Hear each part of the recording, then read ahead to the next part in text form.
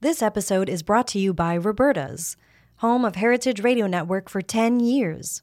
Learn more about Roberta's at robertaspizza.com. You're listening to Season 2 of Fields, the podcast, with Melissa Metrick, Wythe Marshall, and Allie Wist. On Fields, we're bringing you the stories of people who are working in the world of urban agriculture. For money, for fun, for art, for justice, to feed the hungry, to green the city, or to uncover its history. In each episode of Fields, we'll delve into one kind of food that's grown in cities, one technology used to grow food, or one project that teaches us something about our relationship to farming in urban environments. Moreover, we'll investigate all the whys behind getting up in the morning and working as a farmer today. You don't need to be a farmer to enjoy this podcast, or even a foodie. We're going to tell fascinating stories and break down the realities and possible futures of urban farming to their elements, examining each in turn. Thank you so much for listening. Hey everyone, Jeffrey Landau here.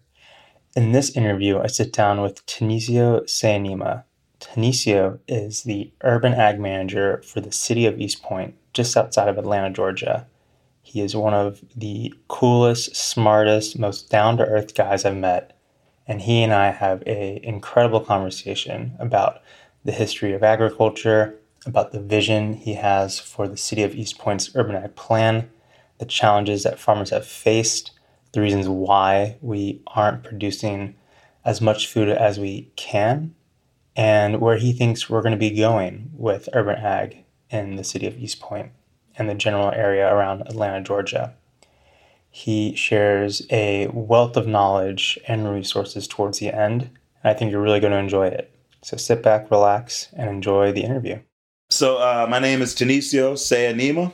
I am the great-grandson of Augusta Long, a farmer who had farmed well into his 80s in Gauls, Texas. My family's been farming since 1882. So we are what is known as centenarian landowners. We still own the land to this day. And why I bring all of that up to say is that, yes, I work in city government as an urban agricultural manager, but at heart and by just drive, I'm a farmer. You know, I'm out here just doing what farmers do. And I realized that in order for the story to be told best and for the efficacy of this work to really be met, you know, it's got to be done by the people who truly have their, you know, hands in the soil, pun intended, you know. And so that's who I am. I'm a farmer who just happens to now work with city governments to help them understand what we as farmers and the holistic food system need to function. And what is the jurisdiction and the responsibilities you have as a urban agriculture manager? Mm-hmm. So my jurisdiction is with the city of East Point. City of East Point is actually a 12 square mile city, occupies or is home, shall I say, to roughly 35,000 residents. And basically what my function is I am to help implement a city agriculture plan. This city agriculture plan is not just some nebulous idea. It's a literal thing.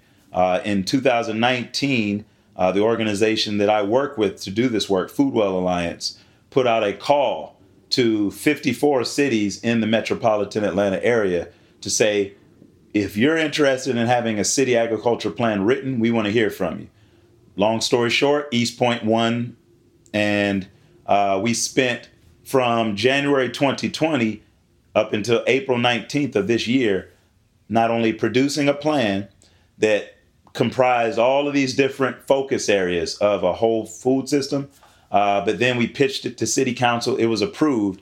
And as a part of that approval, what we asked for is that that city have an actual municipal officer help to put that plan into place. So this plan is what I'm in charge of, basically helping to bring into life.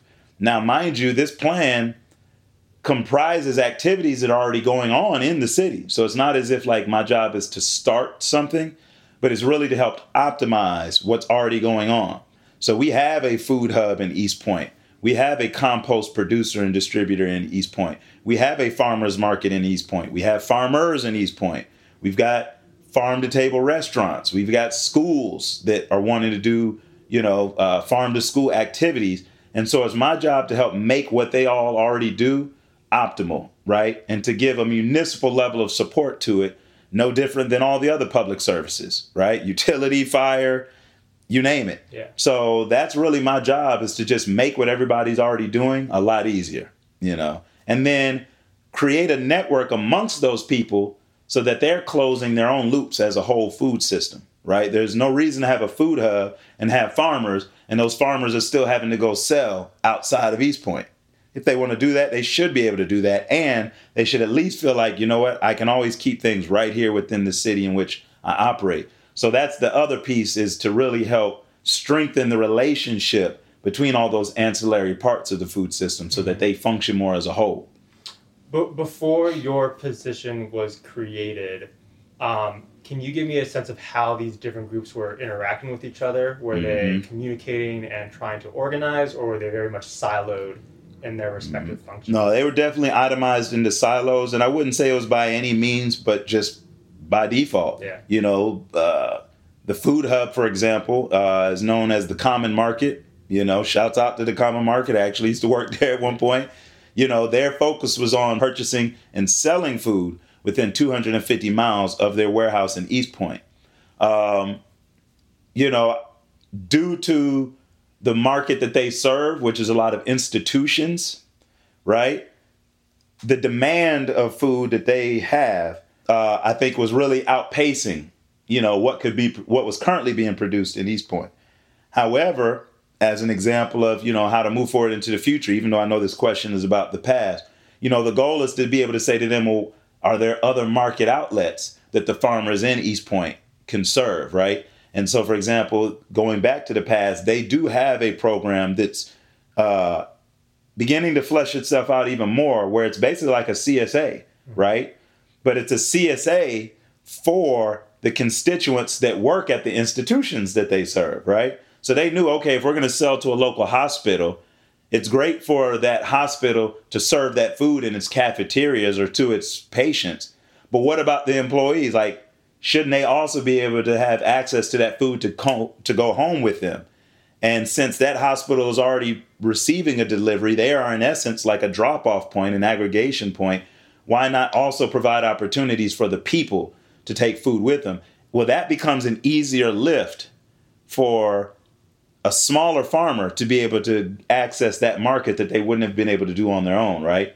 So what I have done is looked at what was not happening in the past, just due to, again, lack of capacity or just strategizing. And I'm now here to try and help think through that stuff with people.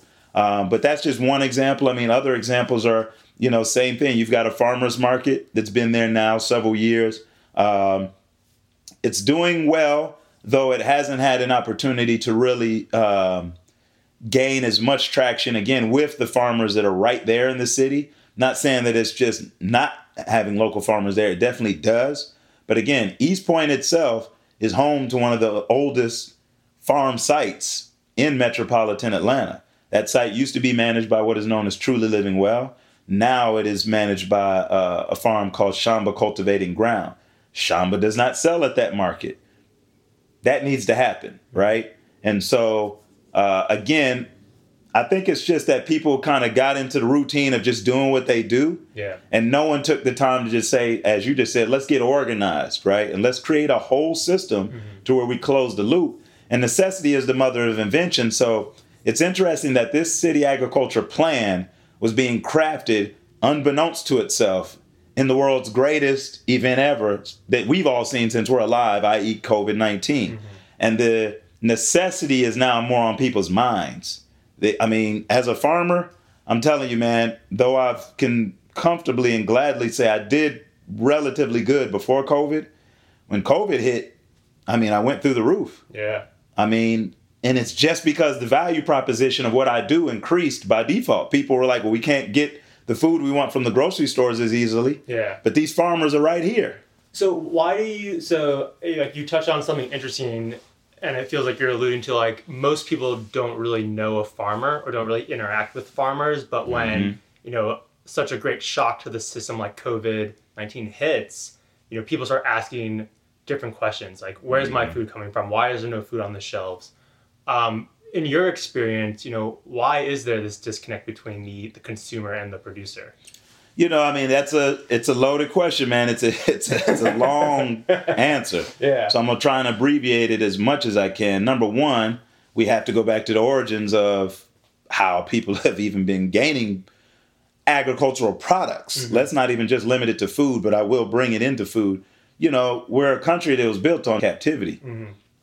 I mean, so if you've got people of all walks of life who've basically been able to get things at reduced cost, right? That already sets a certain level of valuation right there. We move out of captivity into the world wars. And during the world wars, you have the need, if you will, of the government to pull back its food supply from the people and contribute that towards the war effort. And that sparked what was known as the victory gardens, right? To where literally people's gardens were producing enough food for themselves as a patriotic duty to make sure that the food supply that was originally going to them now goes to the soldiers. But now think about that. When you have to feed people who are fighting a war, you got to be real efficient. Mm-hmm.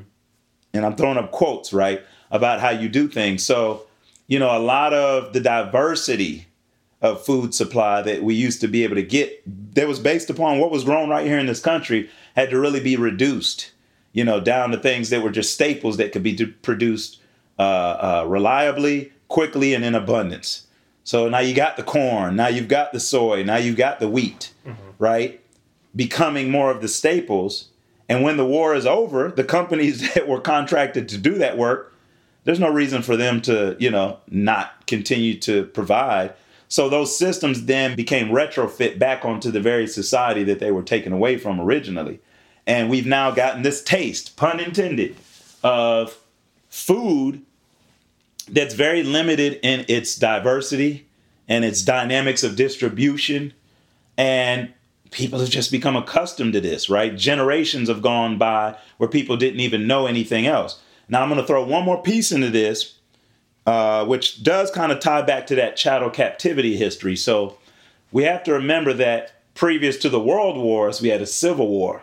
And in that civil war, it took place during a time in which agrarian lifestyle was the thing, right?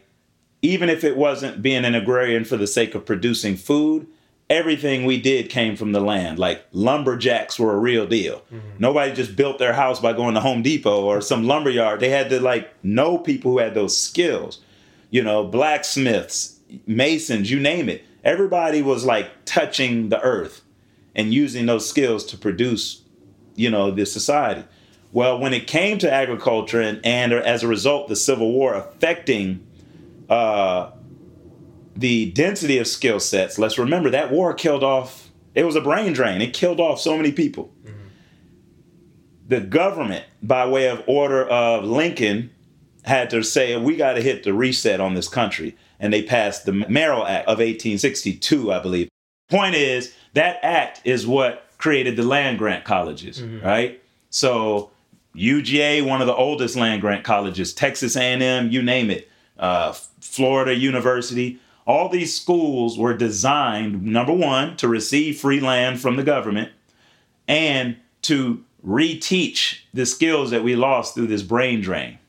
Well, think about it. In the 1860s, there was only portions of the population that were even legally allowed to go to those schools, and it did not include people of African descent. Mm-hmm. So then you started seeing, as time went on, institutions within those communities being created, the Howards, the Hampton universities. And in a little small town in Alabama, one that was created was called Tuskegee Institute, which in 1881 decided it's going to be an institute that does very much the same things as what those land-grant colleges were doing that Black people couldn't go to. And are you familiar with what is known as cooperative extension? Mm-hmm. Do you know where its origins are at?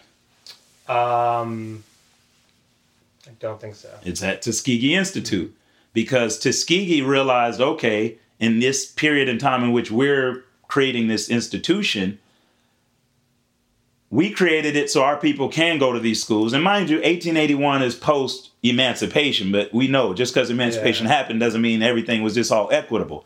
But point being, we have an institution that people can come to comfortably. But we still know not everybody can come here.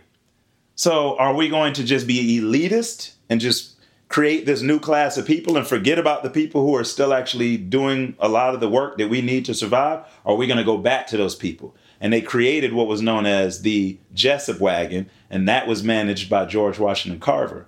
And he would go and teach the skills to the farmers, teach the skills to the wives of the farmers. And that system got so tight that eventually the USDA came to Tuskegee and said, can we expand this across the land-grant college system?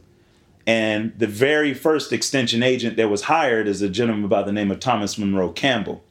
He was a Tuskegee employee. He goes and works for the government. And if you go to the USDA's Hall of Fame right now in Washington, D.C., the only two black faces you see there are George Washington Carver and Thomas Monroe Campbell. Why do I say all that to say? In relation to the valuation that society has for agriculture, most of the time we don't even know that history enough to know how much, like, black institutions literally saved this country, right? And if we don't place that kind of value on it, both outside of the black community and within it. See, black people have in mass a disdain for agriculture because it was used to exploit us. The value of food isn't going to be high because it's like, well, that's that old, like, you know, dirty work. Yeah. I don't want to deal with that. And then you want to charge me $6 a pound for a tomato? You? No, I'm not paying you for that. I want to go get it for $3 or $2 or $1, not knowing, but the same system still exists. The Immokalee workers are still being exploited, you know. We can go on and on. I don't even want to get too far off track, but we don't have a valuation because we don't know what our system really is. This episode is brought to you by Roberta's, home of Heritage Radio Network for 10 years. Roberta's was founded in Bushwick in 2008 and has become one of the most iconic restaurants in the country. HRN made its home inside of Roberta's in 2009, and together they have become part of the DIY fabric of the neighborhood. Roberta's, the pizza restaurant, is open for lunch and dinner 7 days a week and serves much more than just the famous wood-fired pizzas. Their team dreams up new salads, pastas, and sandwiches on the regular. Roberta's Tiki Bar is alive and well in the back garden, serving up frozen drinks in the summer and hot toddies in the winter. Stop by the bakery and takeout spot next door for fresh breads, sticky buns, and pizzas to go. And of course, there's the 2 Michelin-starred Blanca tucked away in the garden for truly daring diners. But Roberta's also extends beyond Bushwick, with multiple locations in New York City and now in Los Angeles. You can also find their frozen pies in grocery stores around the country. The spirit of Roberta's, like Heritage Radio Network, is everywhere. Here's to many more years of pizza-powered radio. Learn more about Roberta's at robertaspizza.com. I think there's a lot there for even myself to learn and understand that history. And I think for an individual like yourself now in this position, you know, it sounds like you're not just trying to create an organized plan for the community, but you're also trying to inspire and lead the community. That's right. And, you know, what advice do you give to, you know, the child, the young adult that is looking for a pathway to produce food, to become a farmer, or to support their family? Yeah. The simplest way to answer that is I'm going to teach them how to understand this story that I just described from the inside out, and then show them what that looks like. So what do I mean by that? Again, chattel captivity is always told as an oppression was happening to a group of people, right? No one ever stops and talk about telling that story from the inside out. The capacity of those people to produce. So if you just stop and think about it, if Africans were brought over here and indigenous people who were already here were subject to this system, and they were capable of creating the amount of volume of products, they were capable of actually continuing to do that for hundreds of years. What if that capability was managed by them? What if they were actually able to say to themselves, you know what, instead of being subject to rule, now I'm the ruler of myself, and I use that same capacity for myself. We'd be talking about a totally different history. And if you look at what happened after slavery ended, that started to rear its head. it's, I think, quite apropos that this interview that you and I are doing is taking place just days after we started celebrating the 100th, commemoration of Tulsa. Mm-hmm. That was really a commemoration of capacity, because people came right out of chattel captivity and were able to create Tulsa, Oklahoma, Auburn Avenue in Atlanta, Rosewood in Florida, Treme in New Orleans, Seneca in New York, Memphis in Tennessee. These things were happening all over the globe, actually, or the nation. And still, the ability to just be self-sufficient became something that was treated as a threat, and it was undercut. Mm-hmm. But just imagine if it was allowed to thrive. I think we would be talking about a different situation. So my job with the next generation is to show them that capacity. You have the capacity to do this. Don't let anybody tell you that this is, some trivial work, or that it doesn't require brain power, because let's be real. Every farmer I know is like I said, they're a mason, they're an electrician, mm-hmm. they're a plumber, they're an engineer. Jack of all trades. They're a mechanic. Well, watch this now. Be careful about that. The jack is a term that we don't even really use clearly anymore. The jack was a jackleg. The jackleg is the person who's not really sharp at anything. They're just like getting to know this stuff. Farmers were masters of all trades. They weren't jacklegs. They knew everything about mechanics. They knew everything about electricity. And if you stop and think about it, the land grant schools taught all of those different skills because they knew people used to know all those skills. So we're getting back to a place of mastery. I think we are jacks of all trades right now. We can touch and go a few little things here and there, but we don't know this history because we don't even have the skills to understand it or think about it anymore. But my sons and my daughter, for example, if I send them out there right now, and they range from age now 7 to 15, the 7-year-old is just as sharp as the 15-year-old in that farm. And what I'm grateful for is I have parents that kind of reared me in that same way. Not kind of, they did. But of course, as I got older, I chose to go whichever routes I went. But I'm retroactively applying a lot of what they taught me. We'll just say that much. And what I realized is like self-sufficiency and mastery is what's missing in this country. We've relied so much on big corporations to give us everything that we no longer need our own skills to feel secure anymore. But when you go through a COVID and you have no more dependency upon some of these systems, some of which have literally collapsed and failed, companies have gone under, the people are forced to have to gain mastery over their life again. And like I said, the timing of it, I can only say is divine. It's serendipity that in East Point, we put this plan together to basically say, we already think that this is valuable, but now I think people are really starting to get it. And I'm just grateful that I am the person that's in a position to help with that, because I'll close on the point, not to knock, most of our public servants and politicians. They know a lot of stuff. Agriculture at a city level, though, is one in which they really are learning. Mm-hmm.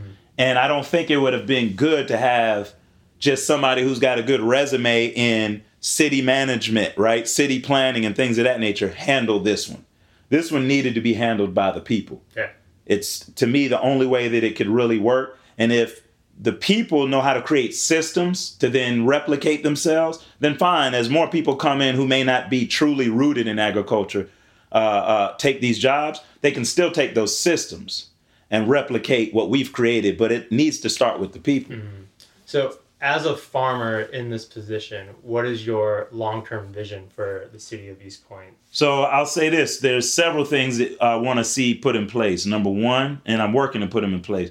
Number one, that we have an actual commission that's ran by the citizens. We'll call it an urban agriculture commission, to make sure that, again, this role that I have is not a paternalistic role. I'm not here to really tell the people what to do. I'm here to hear what they want to get done and figure out where are the pieces of the puzzle and put it together. So that's number one, people power, the people assembling themselves. And I feel I have the ability and definitely the desire to make that happen. Number two, to definitely create a strong bond between the agricultural skills and our education systems, right? We need the schools to be able to really teach this subject again. And again, when I'm saying agriculture, I'm kind of using the term loosely. So to really focus it in more, I mean, home ec is not really like a thing like it used to be in previous generations. It needs to be a strong, subject in schools again. And that home economic system definitely needs to embrace agriculture. Mm-hmm. So I want to see farm to school be a part of what I'm doing. And I've already started talking to some of the elementary schools in East Point about how to strengthen that. Number 3, have both intentional food systems that farmers and gardeners can produce, but also have food systems that are just in place by way of, we'll say more, how can I put it? Like my good comrade, Mario Camradella, right, who was the former urban ag director in Atlanta, put together a food forest in Atlanta, right? That kind of concept to me is key. Like we need to have systems of food access that don't require monetary exchange, don't require someone toiling over the ground all the time. Because we talk about agriculture always from a production standpoint, but what about the foraging side of it? Nature still produces a lot of food that we don't have to go and like plant the seed in the ground for. So I definitely want to see there be, maybe some use of like some of the parks, in East Point, having their own just self-contained food forestry systems in place. And then just because I'm a farmer and thus that's a position of entrepreneurialism, and I'll then add in the gardeners, which is a point of self-sufficiency, I definitely want to see the people learn to grow for themselves as much as they can. Whether, again, they choose to do it as just a homesteader to feed themselves, or if they choose to do it to actually make a living, I definitely see the opportunity for economic development to embrace agriculture as a real career at a city level.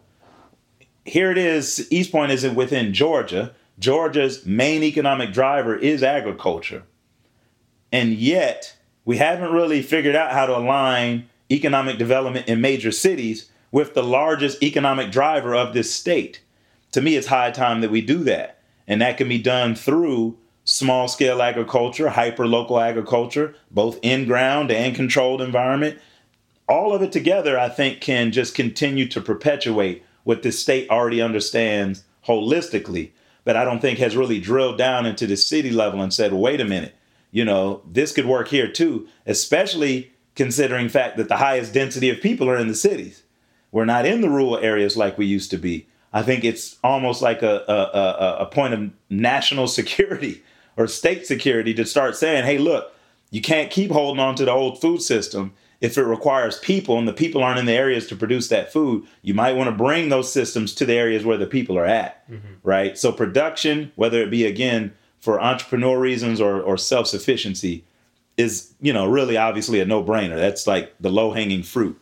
But those other 3, portions that I mentioned, I really want to put more attention to those only because that's where a lot of attention isn't currently.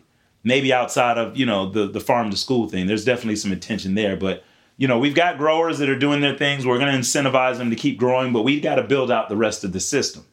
So that's going to be where a lot of my focus is. What advice would you give to city officials and policymakers as they start to integrate food production into, urban environments? Awesome question, man. Number 1, definitely don't try to reinvent the wheel in 2 ways. Number 1, just go see what's already going on in your city. It's already happening. Look, it is what it is. Most farmers have asked for forgiveness versus permission. They're not out here looking for like business permits and things like that to farm. They're growing their food, right? So go learn what's already happening and figure out ways to just support it. But then also look at what's already been done in some of these other cities so that, again, you can begin to kind of like have some, precedents to draw upon.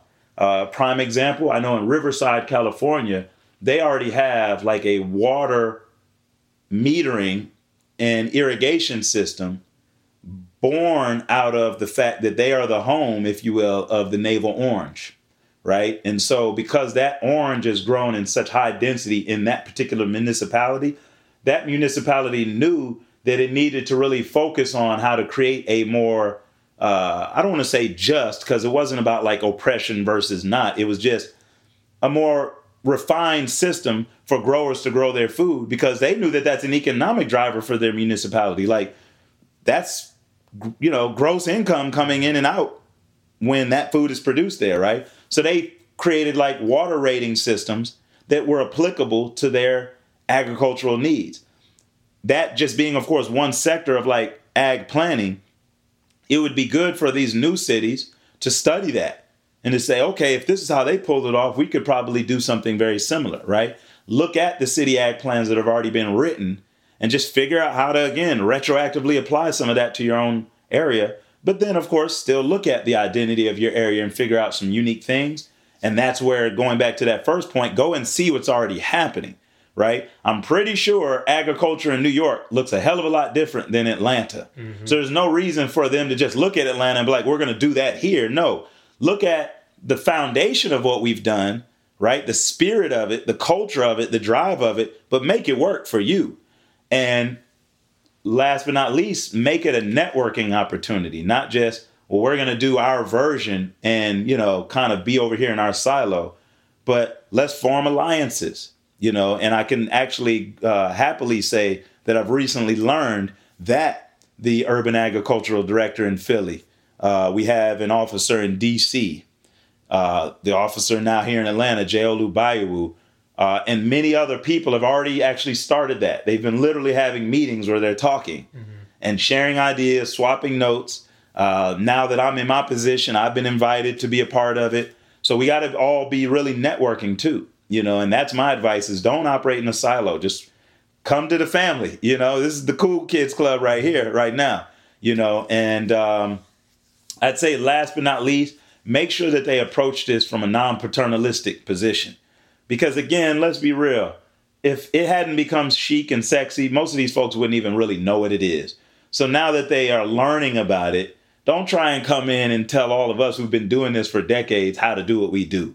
Just let's have an exchange. We know what things we know what things we don't know, and vice versa. And let's figure out how to bring that together. Because what I can say I have found, even in the process of me getting my position, is that sometimes there's this paternalistic approach to telling the people what's good for them or what's not good for them.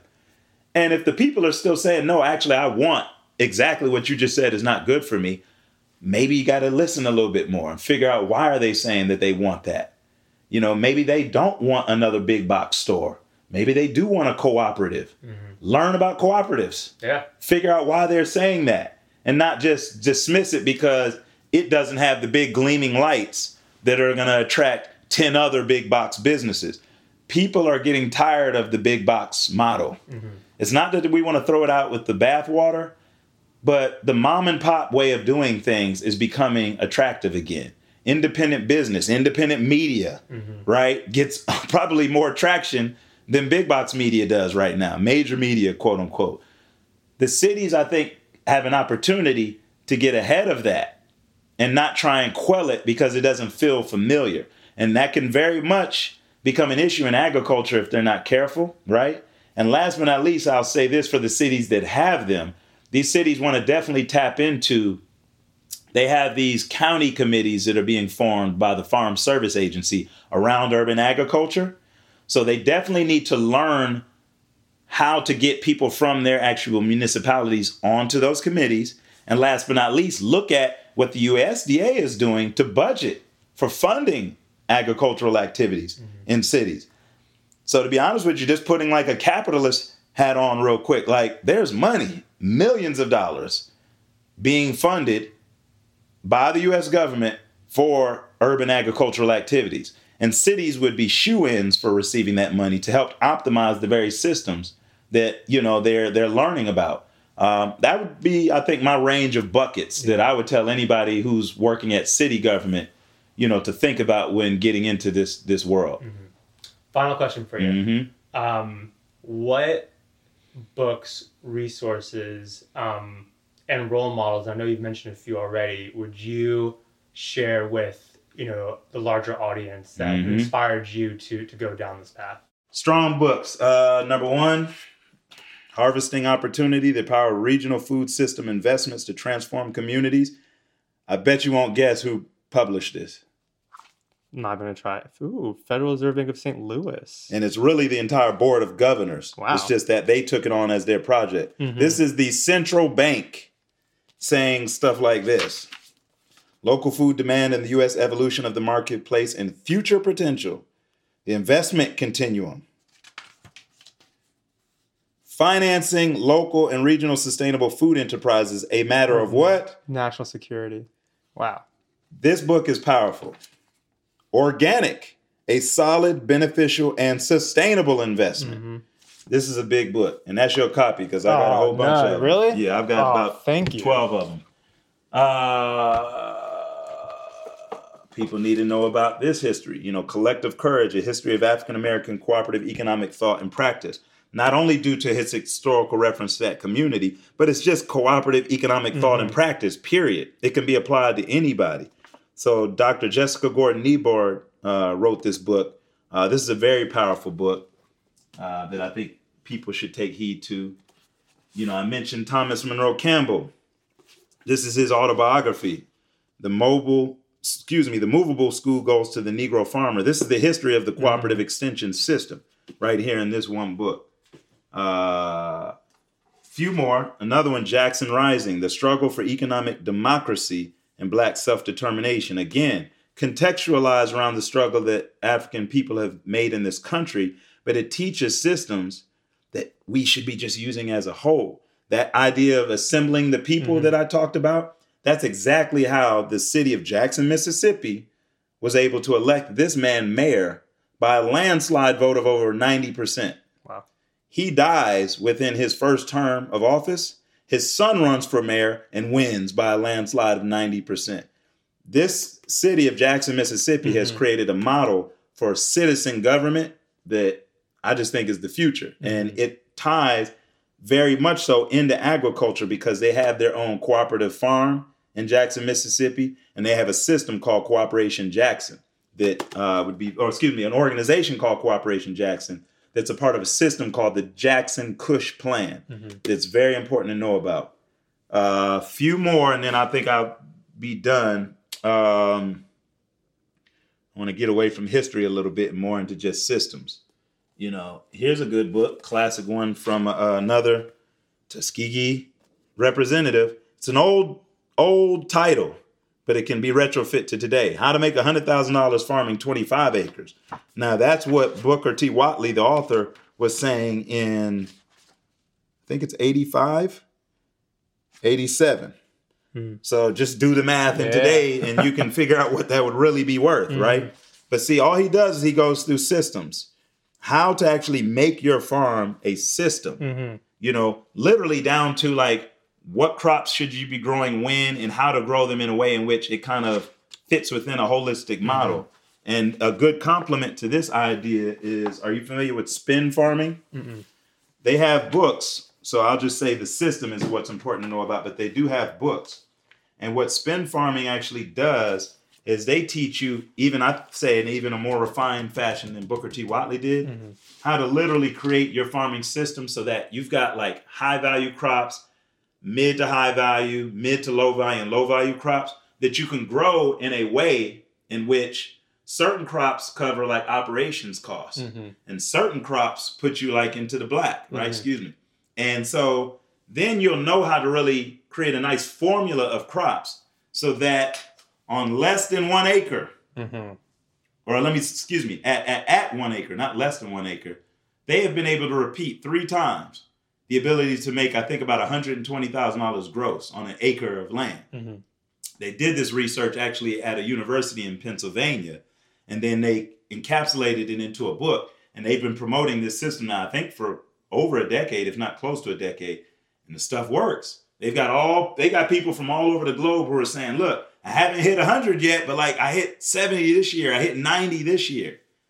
And these are people who are growing on like small plots of land, like an acre. And yet we're always told that like you got to have all these swaths of land to produce all this food and to make all this money. I'm sorry, these folks are disproving that. And this is what, of course, cities, right, are going to really need to be able to take heed to, because we already know we don't have but, you know, quarter acre plots, an acre plot here, 2 acres there. Density of use of that land is going to be key, and they've already created the systems. So this is, I'm sold out for split farming. I'm not even gonna lie. Like, that's what I use to grow my own food, and I encourage people to do so. You know, I'd say those are some good books, and I'd be remiss if I ain't shout out this man right here, Rashid Nuri, his biography, Growing Out Loud, Shirley Sherrod and Charles Sherrod, because they created the first land trust in the United States. All right. They went and studied the kibbutz. All right. And then came back and started replicating that model right here in the U.S. And now land trusts are some of the hot topics in being able to preserve the land that's being taken up through sprawl and through development.